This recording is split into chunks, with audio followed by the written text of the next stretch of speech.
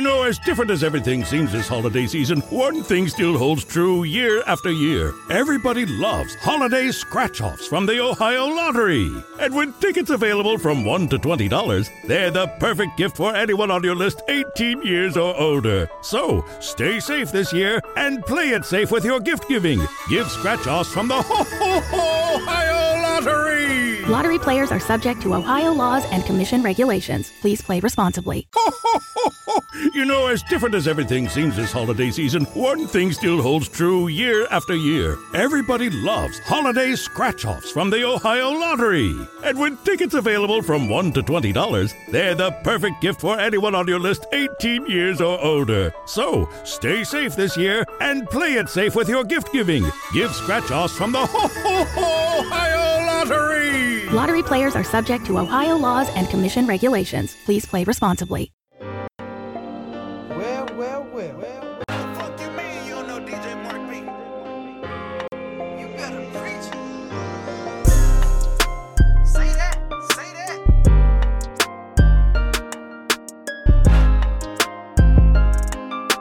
Oh, you better go now.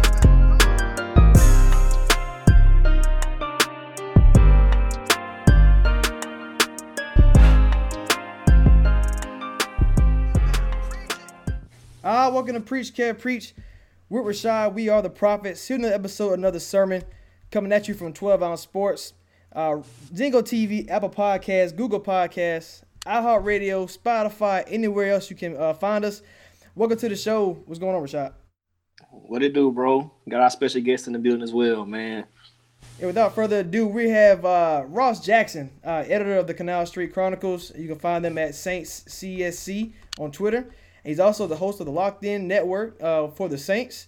I listen to my Locked In Vikings. I listen to the Locked In Draft. So this is right up my alley. If you are a Saints fan, please check that out. Welcome to the show, Ross. Hey, brothers. Appreciate you letting me be here, man. Thank you for welcoming me in. Very excited to get to chop it up with y'all. Hope that y'all are doing well, staying safe. Everybody's good, yeah? Yeah. Oh, yeah, man. Good. Glad to hear it. Quarantine radio. For real.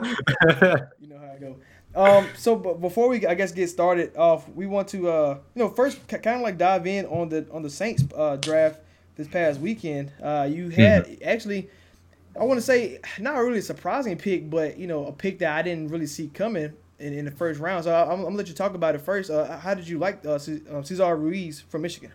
Yeah, man, it's funny. Like I consistently made a lot of jokes leading up to the draft about you could talk about all these wide receivers and linebackers you want, but Sean's going to go out there and take an offensive lineman.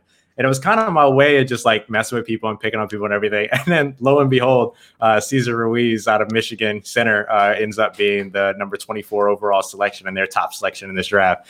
And so it was a little surprising, a little shocking, just in terms of the fact that, there's such a big need at linebacker. Patrick Queen, a home state guy, was there on the board.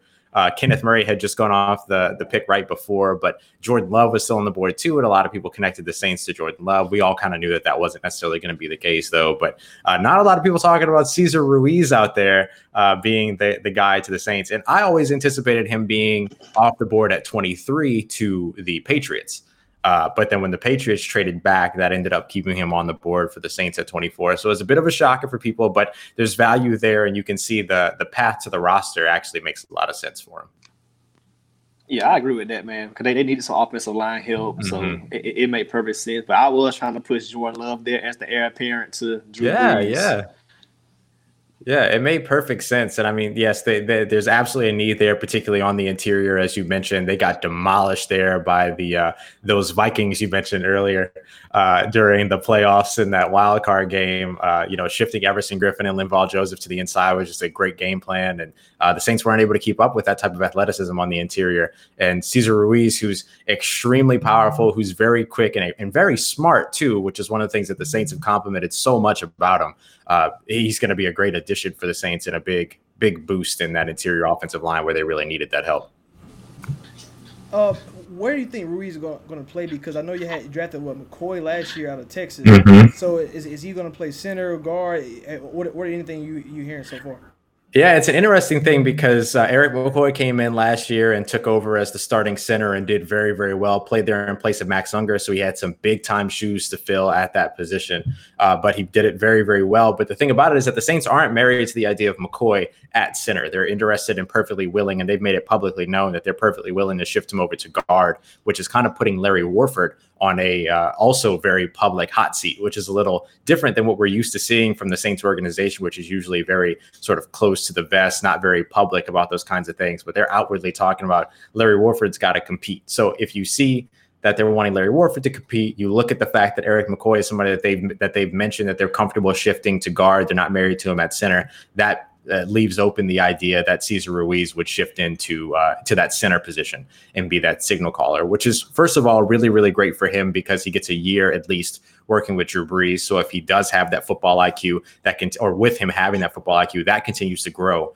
with him. And then you have somebody that's extremely smart at that center position after Drew Brees that can be that sort of Max Unger, diagnosing coverages, identifying the mic, setting up the offensive line, and sort of dictating what the defense is going to be doing to the rest of the offensive line. So you don't lose out on that communication as long as Cesar Ruiz's football IQ translates the way that it has from college into the pros.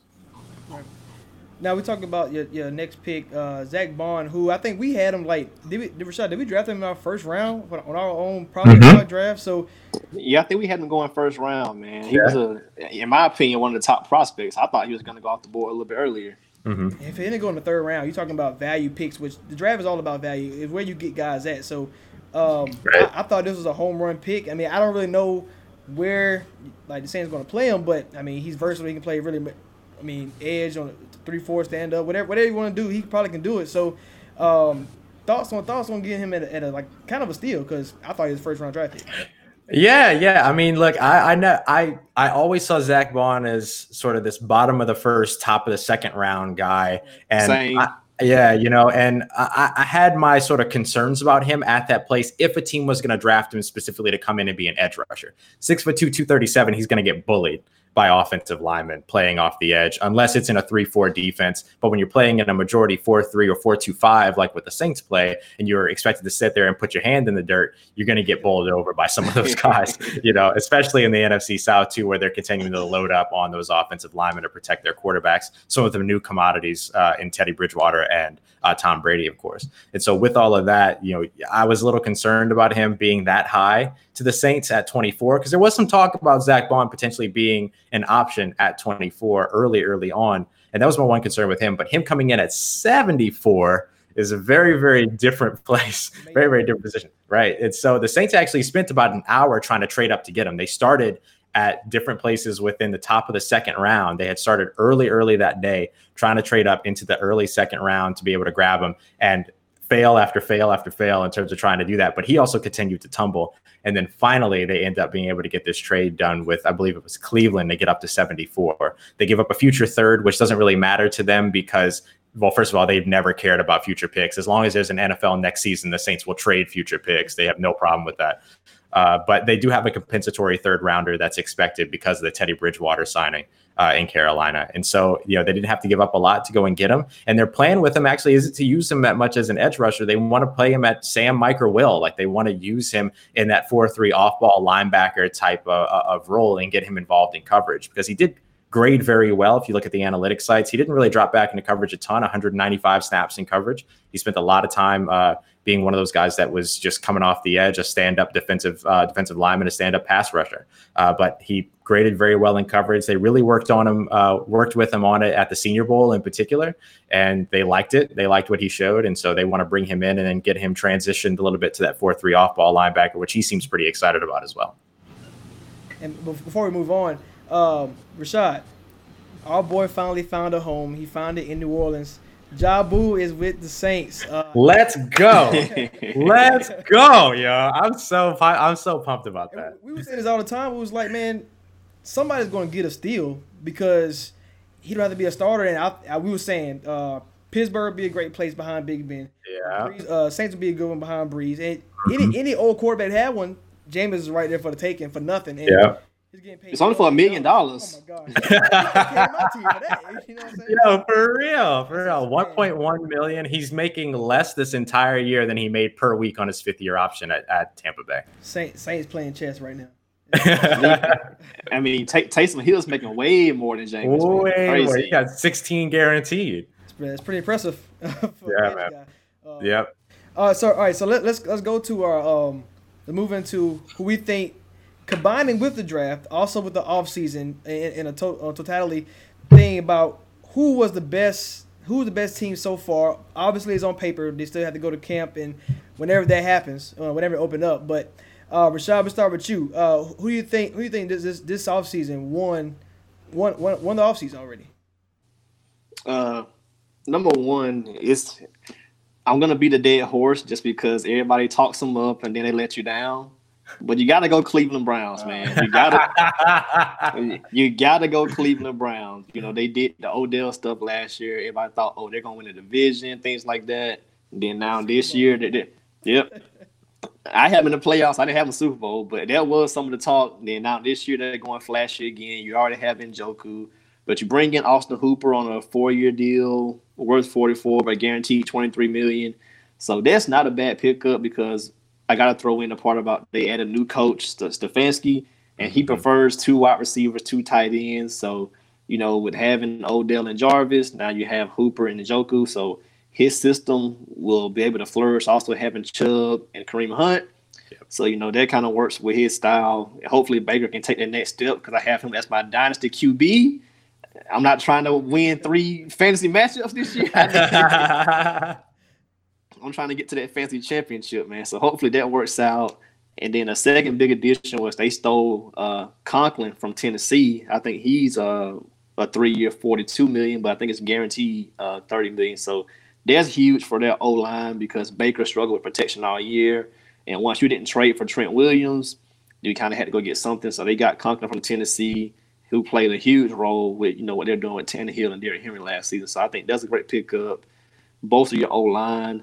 And a sneaky pickup that wouldn't make the headlines but could be key for Baker's development is Case Keenum because he's already been under Stefanski. He knows the play calling, the ins and outs of his system, how he wants to run it.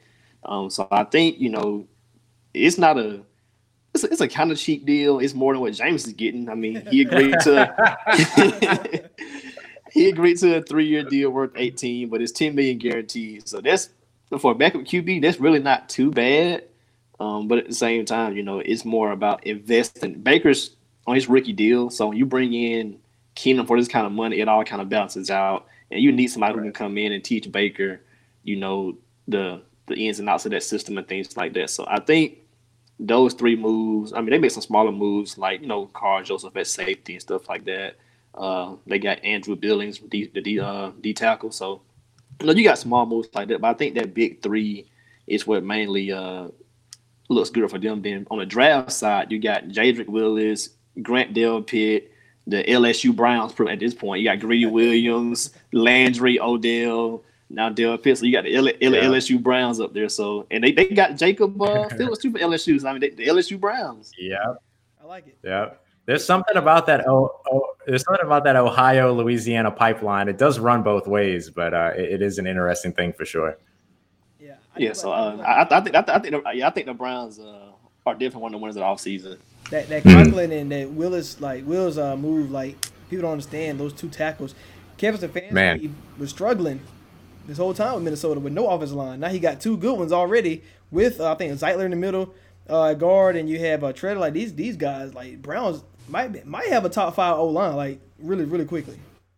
Yeah, almost overnight because a free agent. I mean, the rule is pretty much draft 1, sign 1, trade for 1, and they kind of almost did that, so it kind of works.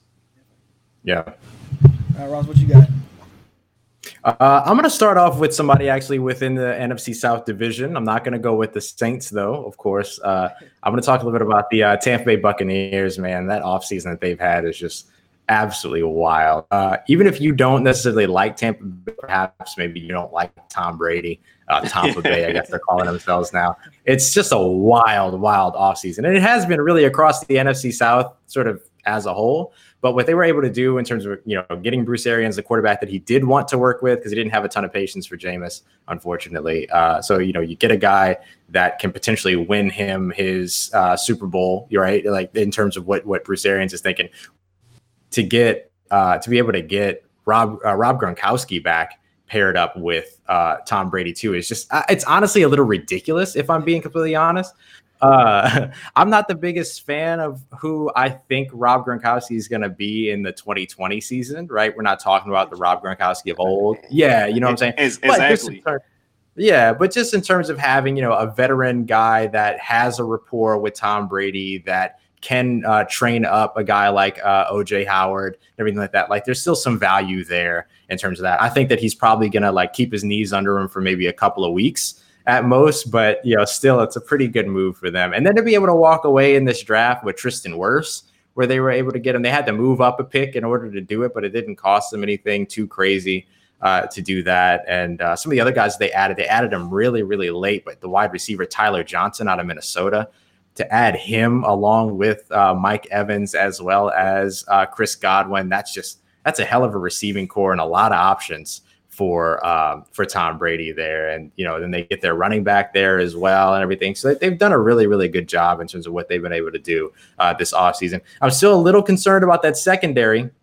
They got a lot of work to do with that secondary, particularly in the NFC South. But I do like what they've done so far in terms of getting Bruce Arians a little bit closer to his time.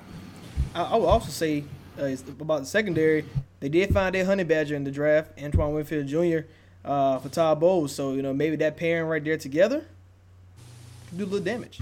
Yeah, absolutely. Absolutely. No, that's a great point. Yeah, he was a fantastic addition for them too. And somebody else that could have gone much earlier in the draft. We talking about Zach Bond being somebody that could have gone earlier and then they ended up picking up late. Like a couple of these NFC South teams found some pretty good wins. And I would say there were a good bit of steals throughout the draft in this one for sure. Yeah.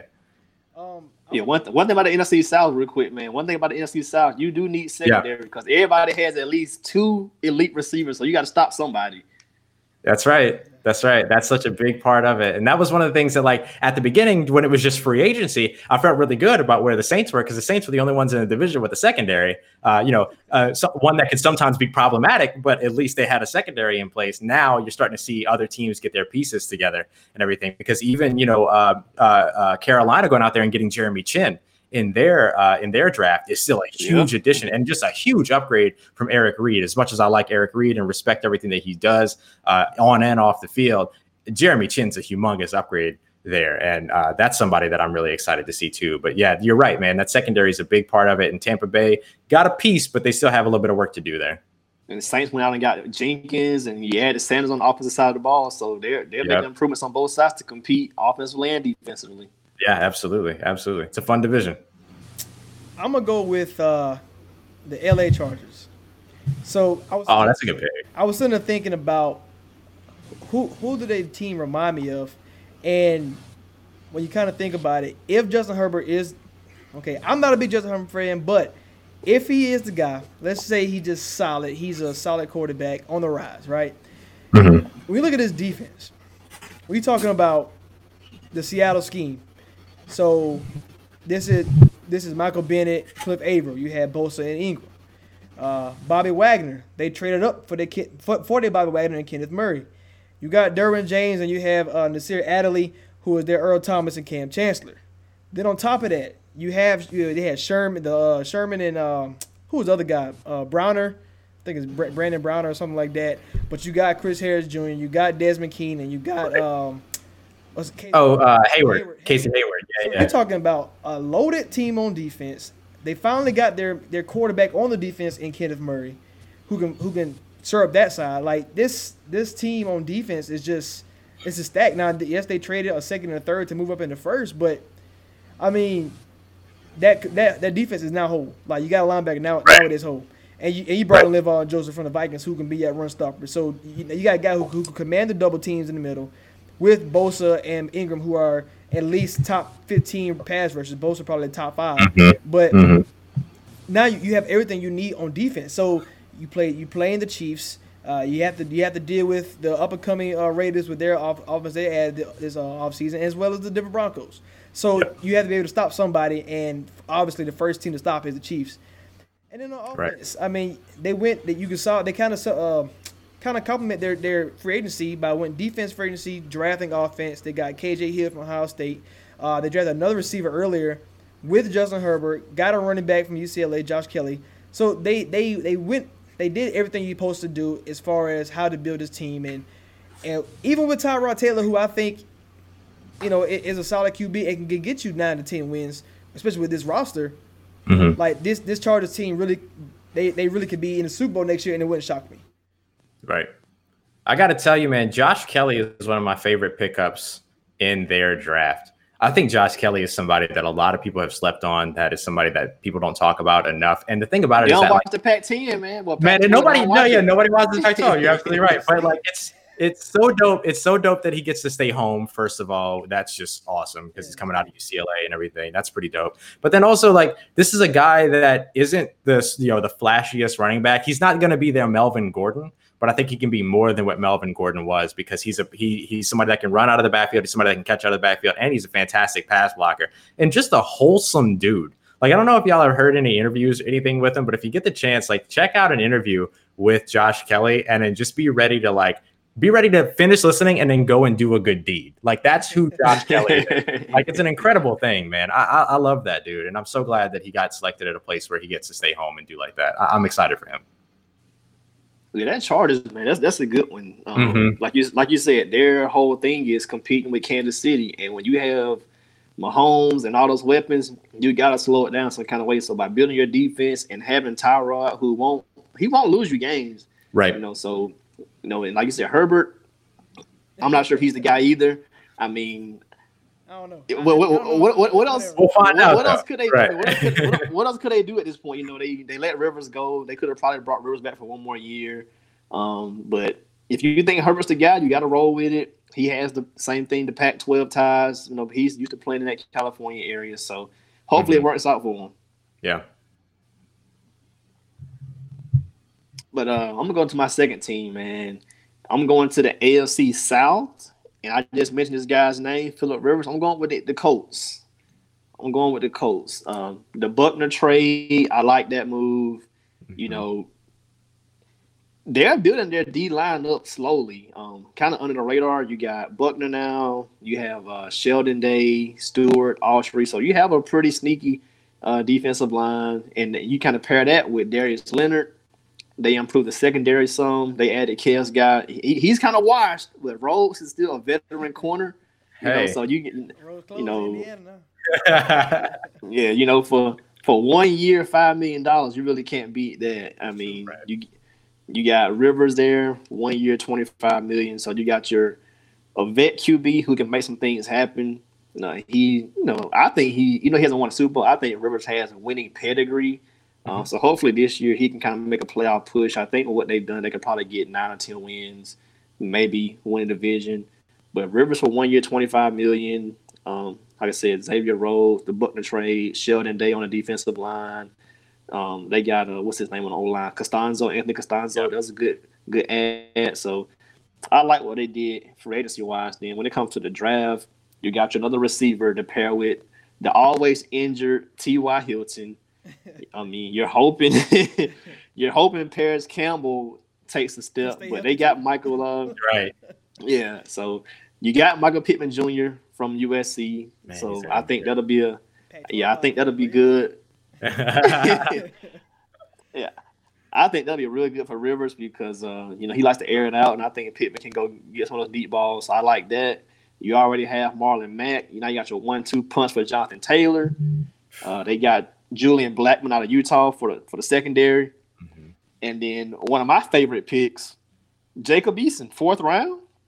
So, he can learn from Rivers.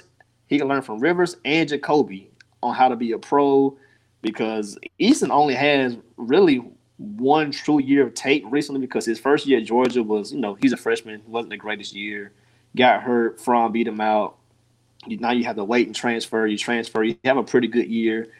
Big arm, can make all the throws. I think if he sits for 2 years, by his 3rd year, similar to I'm not saying he's gonna beat Aaron Rodgers, but if you sit for 2 years like Rodgers did with your arm and his talent, he could potentially be the heir apparent. And I I think the Colts have a pretty good roster. They made some good moves on both sides, draft and free agency wise, so they could be a contender in the AFC this year. Yeah. Yeah, it's a good pick, man. I like that Jonathan Taylor pick in particular. I'm excited to see him in the league. I'm hoping that the wear and tear and everything at Wisconsin doesn't cost him anything in the pros. But with this offseason being the way that it is, he gets a lot of rest up time before he hits like actual physical contact and everything. So, but I'm excited to see him there and what that means for that running back group too, because you mentioned the dynamic duo between him and Marlon Mack. As Marlon Mack is somebody that can catch out of the backfield and everything. Me coming from New Orleans and watching Alvin Kamara and Mark Ingram for 2 years, like having that type of 1-2 punch can really, really be something you take advantage of, and that can elevate you. Are they going to be that? I can't say that, but just having that type of dynamic duo right there is just invaluable. And I love Julian Blackmon too, just incredibly versatile in the backfield. In the secondary, he can play anywhere you want him to. Like, that's a fantastic thing, and a special teamer too, which is always important. And so I really like their draft. Hashtag Pac-12. Man, we gave Pac-12 a whole lot of love. I know, right? We sure are. It's about at least somebody doing it that ain't their mama. Yeah, somebody. I'll jump to a division mate for the very first one we talked about. We talked about the Cleveland Browns. I'm going to talk a little bit about the Baltimore Ravens. Baltimore Ravens were a fantastic team last year all together. Lamar Jackson, a well-deserved MVP award. Until they stumbled against the Titans inexplicably in the playoffs, they were pretty incredible all season. I was just talking about Mark Ingram and everything and what he's been able to do there. Big trust, get that run game popping over there. And so I like them already coming into this season as a team that was going to be a team that could repeat its success.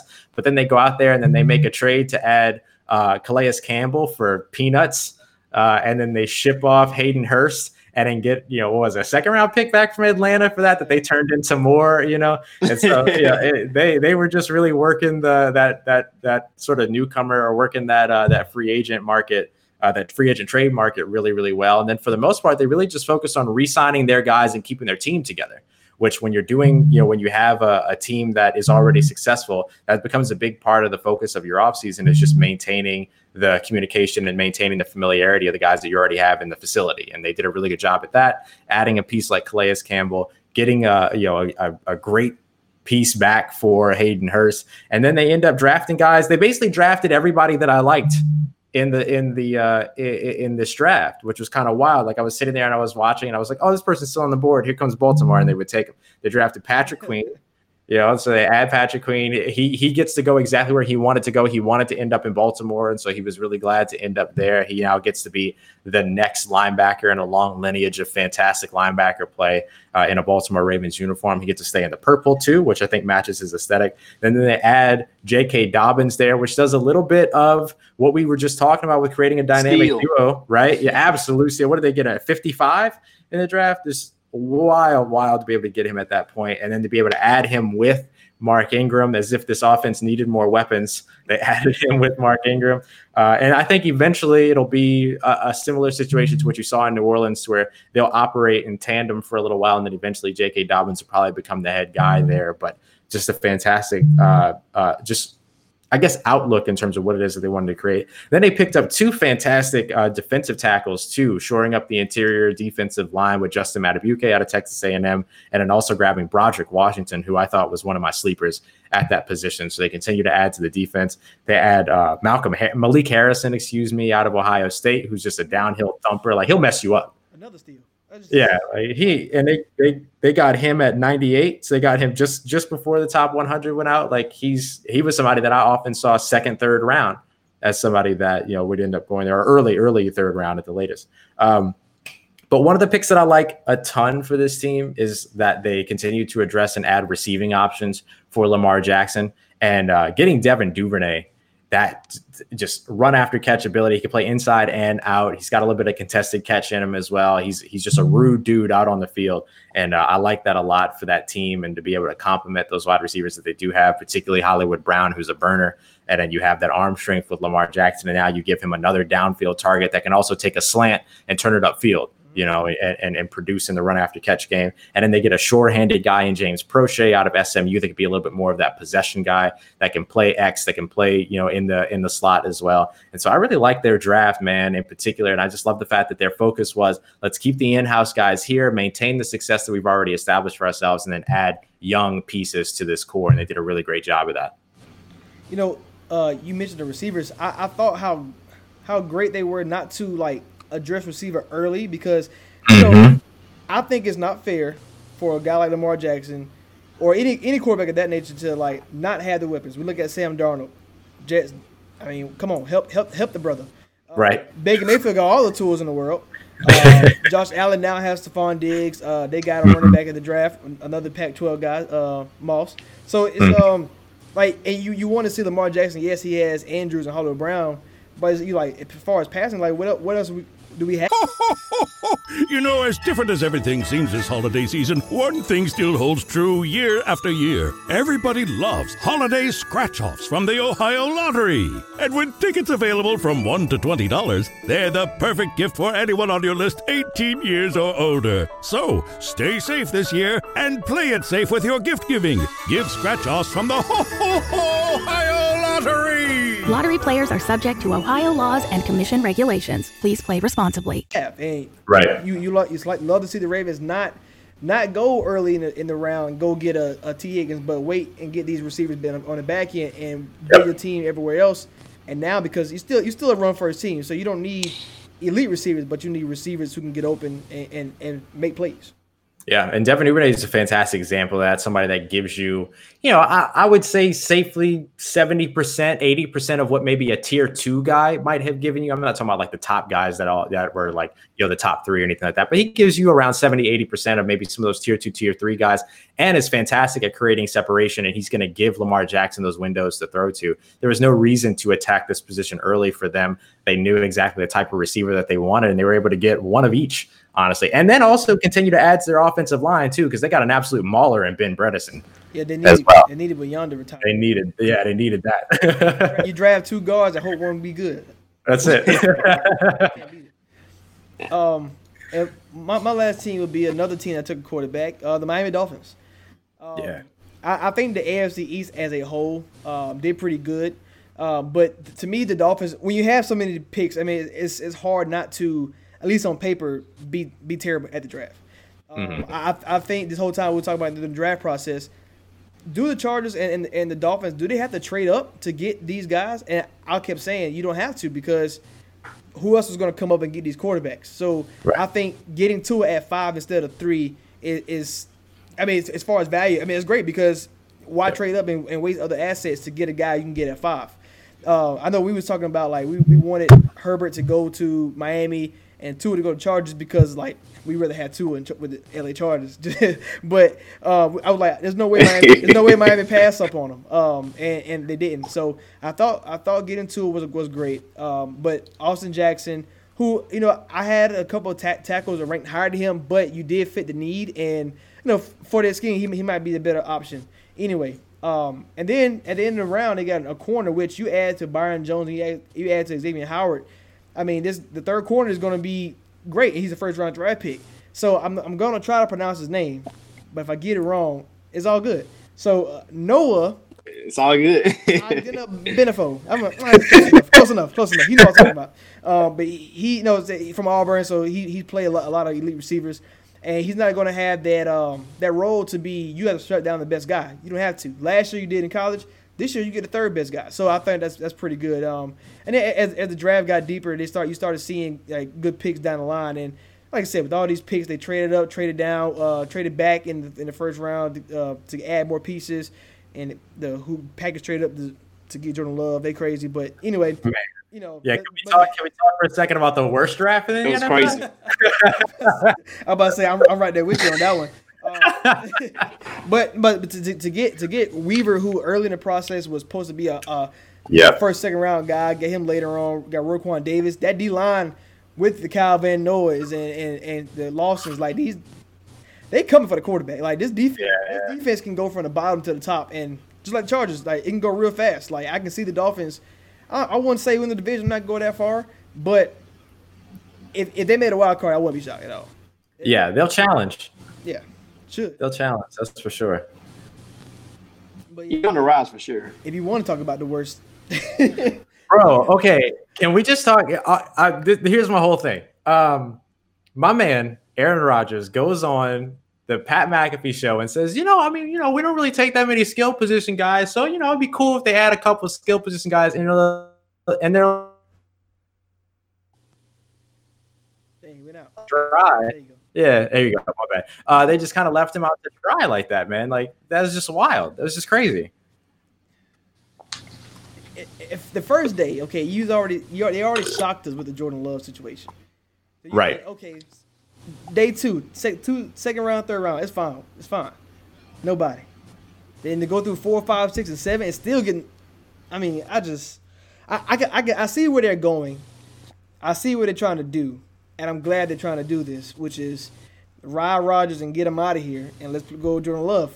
As a Viking fan, I love that. Get Aaron Rodgers out of here. That's the best thing to do, But they went offensive line. They want to go running back heavy with Aaron Jones. And they got Dillon. And I think it's kind of like they want to be the 49ers so bad. Like Matt LaFleur want to be Kyle Shanahan. Matt LaFleur, man. Yeah. Because he drafted a fullback early. Right. Yeah. Oh, yeah. Josiah DeGuara. That's the dude that I was like, yeah, y'all just drafted Jay Sternberger a second time. Yeah, that's some Kyle Shanahan stuff right there. Matt LaFleur playing copycat. Hopefully it worked. I mean, Because you got, like you said, man, they want to keep running the ball. So I guess they're thinking if we get some running backs and the fullback, we can keep the ball away from the 49ers if we play them again. I was about to say, man, you can be the Rockets of the NBA where you building your team only for one team, and they're gonna mess around and lose somebody else. That's what the Packers gonna do. It happens all the time, man. You try to build for one team, but that team you won't even get to play them because you be already out by the time you get a chance to play. You already be knocked out. So, I mean, it could happen, but yeah, Green Bay was definitely surprising. Yeah. Is there anybody else in the draft that you thought, aside from teams, but like value, you like, man, that's a good pick right there, or kind of like, okay, he supposed to go second round, he done fell to the fourth, and this team got a good steal because it's like where you go really depicts like how great your career is going to be. Like if we're talking about like Sam Darnold, he don't have the weapons that Baker Mayfield has. Who knows if you swap him, how great Sam Darnold could be. So it's right. So with that being said, is there any players that you felt in this draft like, man, where he going, he gonna be something special? Yeah, there's a pair of safeties actually that really stood out to me, and we've mentioned both of them before, but I'd love to talk about them a little bit more in depth. First of which being Grant Delpit out of LSU. He's somebody that was he was a like mid first round guy at the beginning of the 2019 season, and then just had he did not have a great 2019. Like, that's just the truth. Like, his tape was bad. He was dealing with injuries and everything as well. And he was also playing with a team that, was holding 5 touchdown leads all season. So, that defense wasn't out there trying for at least a little bit, you know what I'm saying? And everything. And so, Bengal. That's it, man. So you saw him drop, and as somebody that has watched him, every year that he was with LSU and all, you can look back at 2018 tape and you can find it, but you can't ignore what you saw in film in 2019. You just can't do that. So it wasn't surprising to me that he fell out of the first round. It was a little surprising to me that there were no safeties taken in the first round, because I thought at least maybe Xavier McKinney might pop into the first, particularly for Miami, who actually went with what was it called, Noah I. Noah, I didn't know. I think Mahaney. But he was somebody that fell out, and then he goes to a team in the Cleveland Browns that can absolutely use what he does and who he is. Like, he's somebody that can play in the box, but that can also be a deep safety. They get him back there in a familiar situation, playing beside Greedy Williams, like Rashad mentioned earlier. Like, it's a nice situation, for him to end up in. And I think that if there was any team that he was going to end up with outside of the first round, I really like the fit for where he landed with with Cleveland, because it just puts them in a situation to where they're going to play a similar defensive style of ball than what LSU was playing in 2018, to where they're going to utilize him as somebody that can play all over the secondary, play, have that positional versatility and play all over the place, and then just kind of let him go out there and play his game. And that's what he needs. And to be able to do it in a familiar circumstance where he's got a Jacob Phillips, he's got OBJ, he's got Juice, like he's got all these people that are going to have his back. It's pretty dope. Like, it's pretty dope. The other safety that I'll mention is Jeremy Chin. Him going to Carolina and playing in that Matt Rule defense is going to be a lot of fun to see him there. Carolina's been in need of secondary help for some time and everything, and so to be able to get a guy that can essentially serve two purposes for you, because you needed a boost in your secondary, but you also lost Luke Kuechly, who was a fantastic communicator. Jeremy Chin's not going to be your Luke Kuechly 100%, but he does serve a little bit of that role as being a very good communicator, a very smart player out on the field. So he kind of covers a little bit of both of those. And hell, if you need him to step into the box and play down in the front seven, he can do that too. You know what I'm saying? And so I like that. And then one other player that I'll mention who didn't drop, but is somebody that I was excited to see where he was going to go. And I heard a little bit about it happening the morning of, but I wasn't sure that it was really going to happen. But Clyde Edwards-Helaire, going 32 overall in the first round, being running back one to the Kansas City Chiefs. That's a fantastic fit for that team and that player. I'll leave it at that unless we want to discuss it more, but he's somebody I'm very excited about. I'll tell you this. So when we did that, the mock draft with MTMV, remember the Chief, what was his name? Will. Will, yeah. He had to get a corner there, but remember we talked about the running back, and right? They kind of like, oh, we ain't getting a running back. I was like, Clyde, I'm trying to tell you, Clyde, Glide the glide, baby. But I mean, it's like Patrick Mahomes. He's getting blessed with all this talent around him. He already elite, and he don't need it, and he's just getting. Man, the blessings just keep coming. Too many weapons. He got too many. You're right. Right. Rashad, you got any players that for the same question? Yeah, I was just looking up to see what pick he went. I knew it was third round, but I wanted to get the exact pick. Josh Jones to the Arizona Cardinals, man, because he was graded by some people as a potential first round offensive tackle. Yep. And that was a need for the Cardinals. So I went and look it up, man. He was picked 72, man. The third round, that's a freaking steal for a need that you have. That is a steal. I think in our mock draft, we had our draft game and everything, and we were, first round, we throwing out Josh Jones' name, and this dude wasn't going off the board. Like, we gotta go ahead and abort mission on him because we losing money messing with him. Man, he lived in that Mel Kiper's third round, man. Yeah. Yeah, that's wild. He lived in that Mel Kiper's best players available list for like a round, like he was there for a day.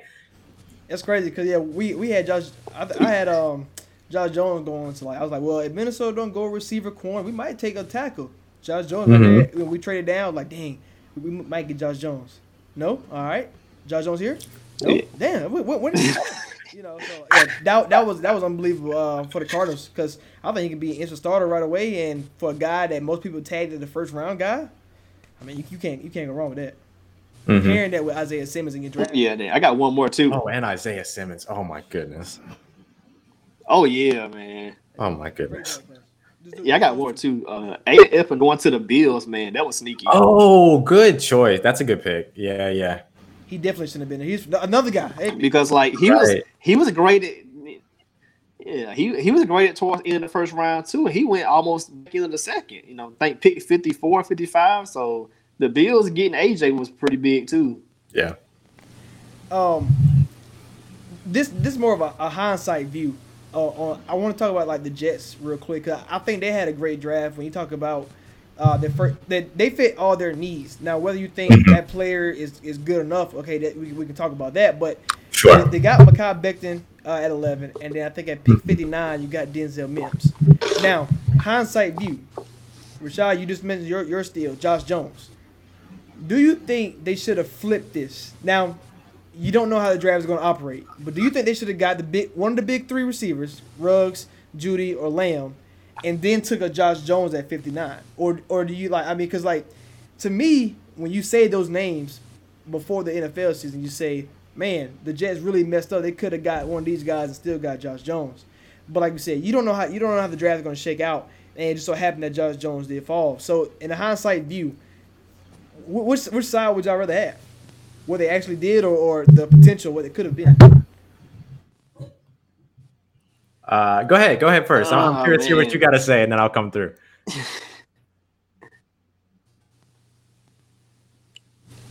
Yeah, just not knowing how it's going to shake out, I can't kill the Jets. I can't kill them because you don't know how it's going to shake out.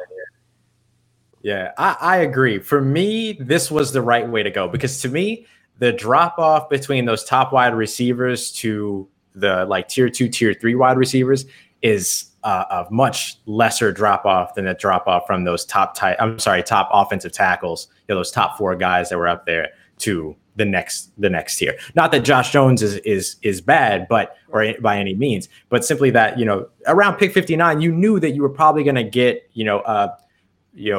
we sort of expected a potential Brandon Ayuk to end up being there, but he obviously went much earlier than than most people expected. But, you had a lot of those other wide receivers that were going to be there, especially drafting near the top of that round, or near the middle of that round and stuff. And so there's a lot of those wide receivers that were there that felt like, yeah, they won't be that much of a drop off. So let's go ahead, as much of a drop off as like tackle to tackle would be from that round, from first round to second round. And so I think that's one of my reasons why I would say, yeah, grab your top tackle.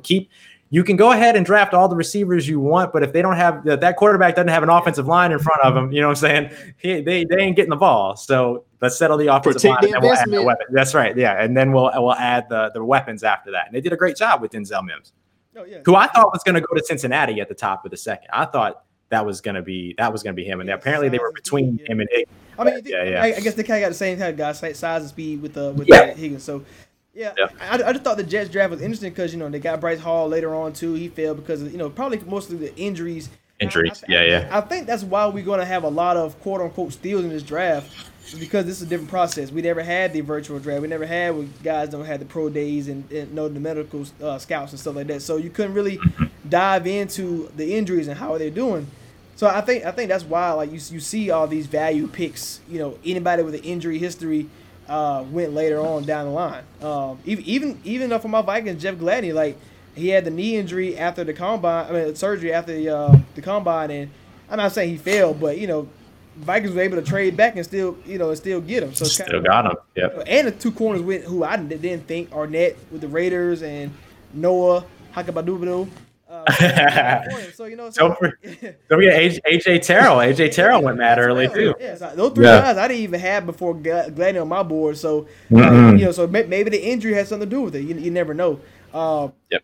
I know it's kind of like a homer hit, but I think the receivers in this class they were big steals. Like Judy going at 15, Lamb going at 18, and even Jefferson going to 22.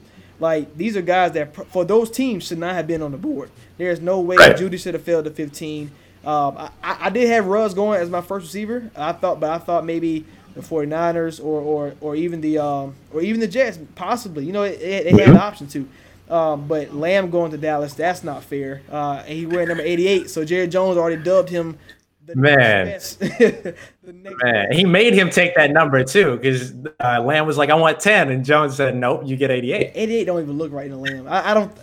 He doesn't look right, because 88 really look like a power guy, like a power receiver to me. Right. I mean, but it's a big body dude. Irvin and Des Bryant come to mind right away. Trying to get those jersey sales, man. Make 88 relevant again. I guess that's a hashtag.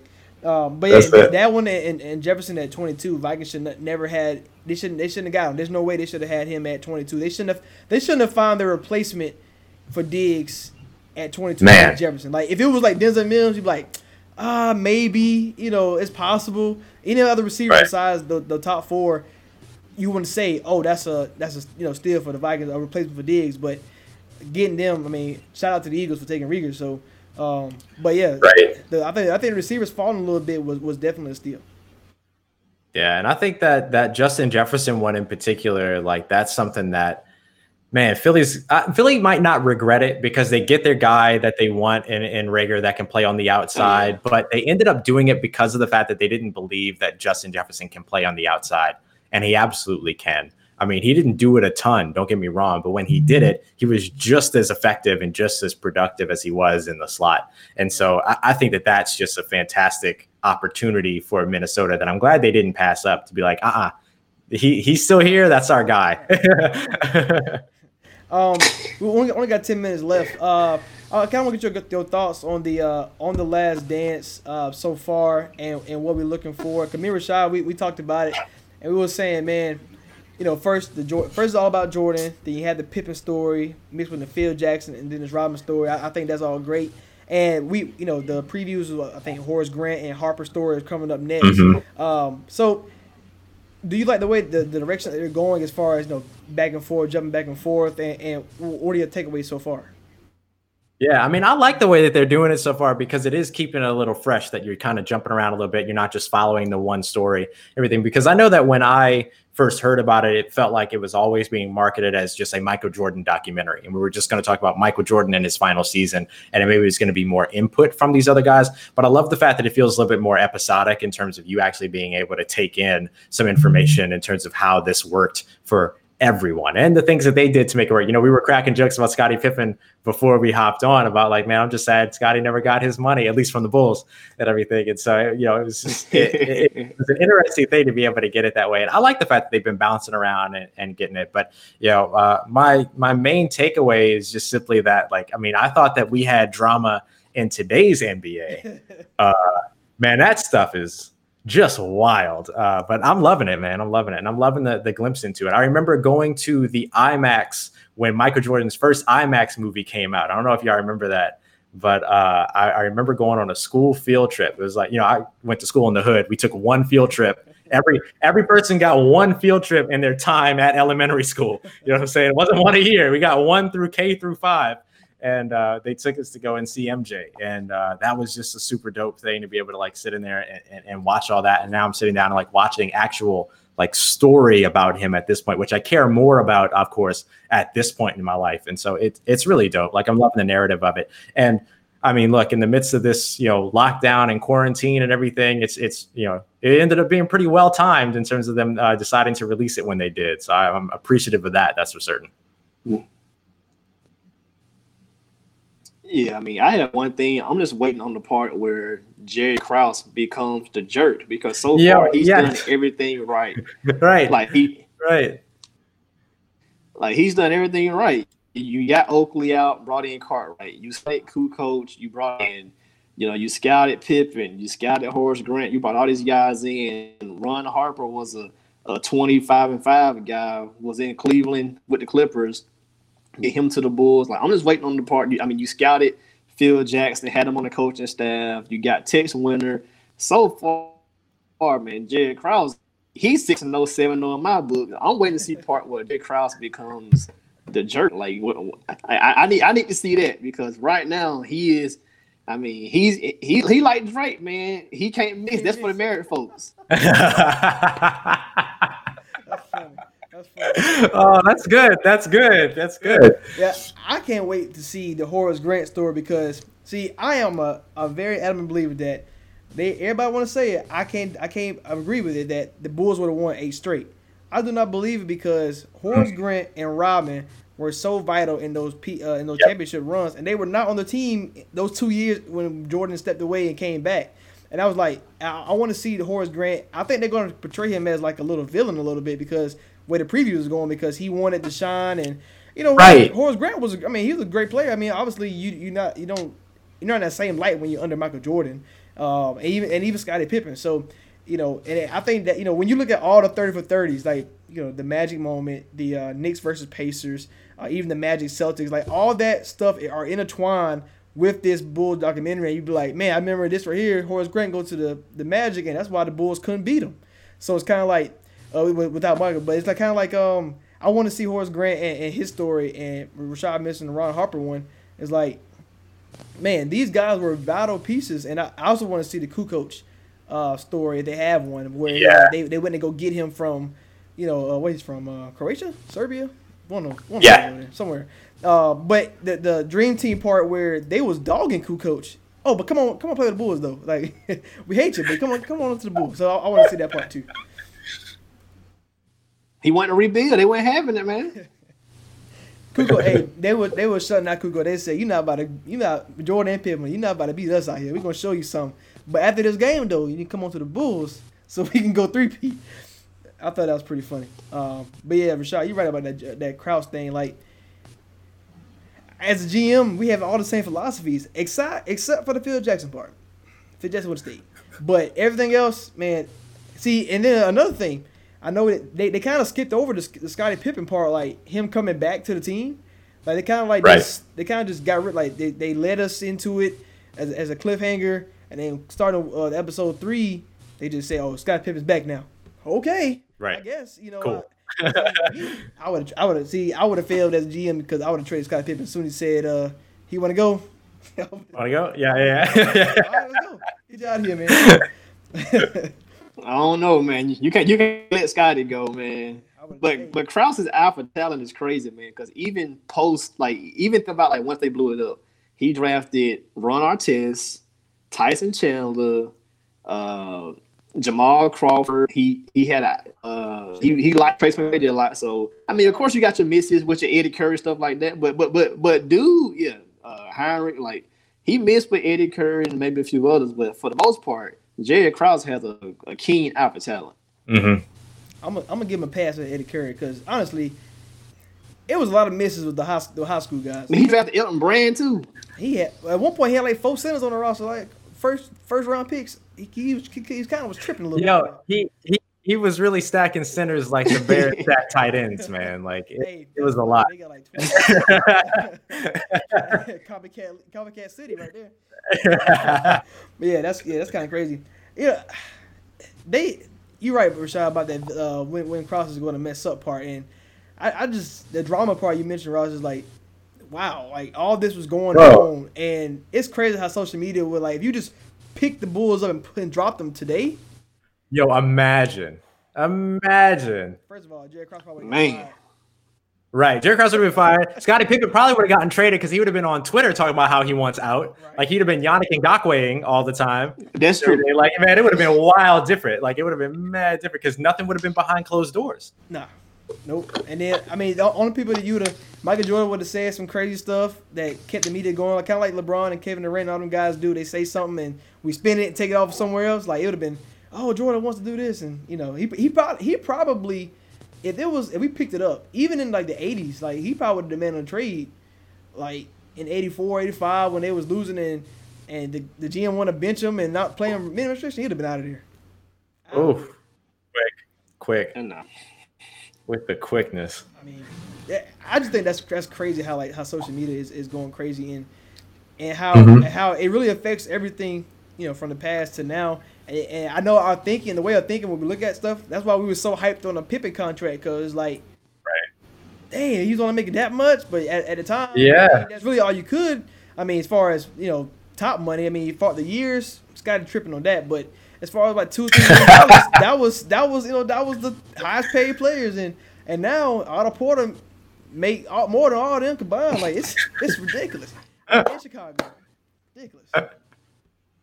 Oh man. It was trash. You're right. And didn't Ron Harper make as much as MJ on the same, like when he was in LA? Yep. I mean, it's crazy. Yeah, it was $4 million. Max, that Max contract, Supermax. Yeah. That Jordan Supermax was like, we'll give you $3 million. That's it. We'll give you $3 million to come through.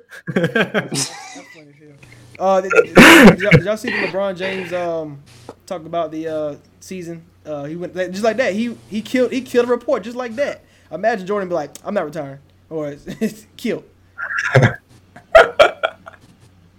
I just thought, man, this whole documentary is crazy. And like I said, I love that it all intertwines. It's kind of like you need to watch all of them at the same time to be like, oh, that's, you know, we talk about Jordan losing to the Pistons early in his career, the bad boys, how they fell off, and then you got Jordan the whole time. But we had this whole documentary on the Pacers and Knicks. They never talked about the next stage getting swept by Jordan. They ain't talking about that part. That was pretty funny. But all I appreciate you for joining us, man. That's all the time we have. About a good 30 seconds left. Ross, let everybody know where else they can find you at. Yeah, man, I appreciate it. It's such a pleasure to join you guys, man. Hope to be able to do it again here soon. Had a blast with y'all during the MTMV mock draft, and so it meant a lot to be able to come back here and chop it up with you guys some more. If y'all are interested, you can follow me on Twitter at Ross Jackson Nola, Nola. Y'all know I'm mad annoying about where I'm from. I represent New Orleans every way that I can, so I had to throw it in the Twitter handle. You can check out the Locked On podcast, Locked On Saints podcast, of course, every single Monday through Friday, fresh episodes about everything going on with your New Orleans Saints. And, of course, you can catch all the writing as well over at CanalStreetChronicles.com. My brothers, thank you very much, man. Y'all stay safe. Appreciate it, man. All right, preach, Gary, preach. We're glad to have you, bro. Appreciate it. Thank you, brother. Rashad, man. Appreciate you joining us, man.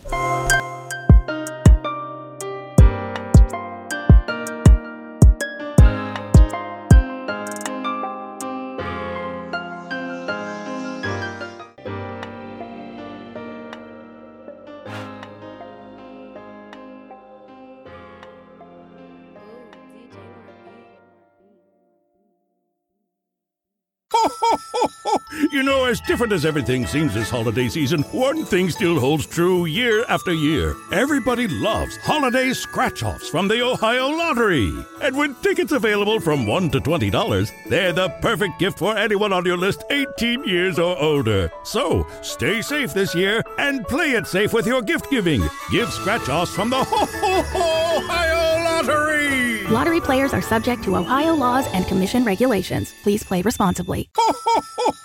You know, as different as everything seems this holiday season, one thing still holds true year after year. Everybody loves holiday scratch-offs from the Ohio Lottery. And with tickets available from $1 to $20, they're the perfect gift for anyone on your list 18 years or older. So, stay safe this year and play it safe with your gift giving. Give scratch-offs from the Ohio Lottery! Lottery players are subject to Ohio laws and commission regulations. Please play responsibly.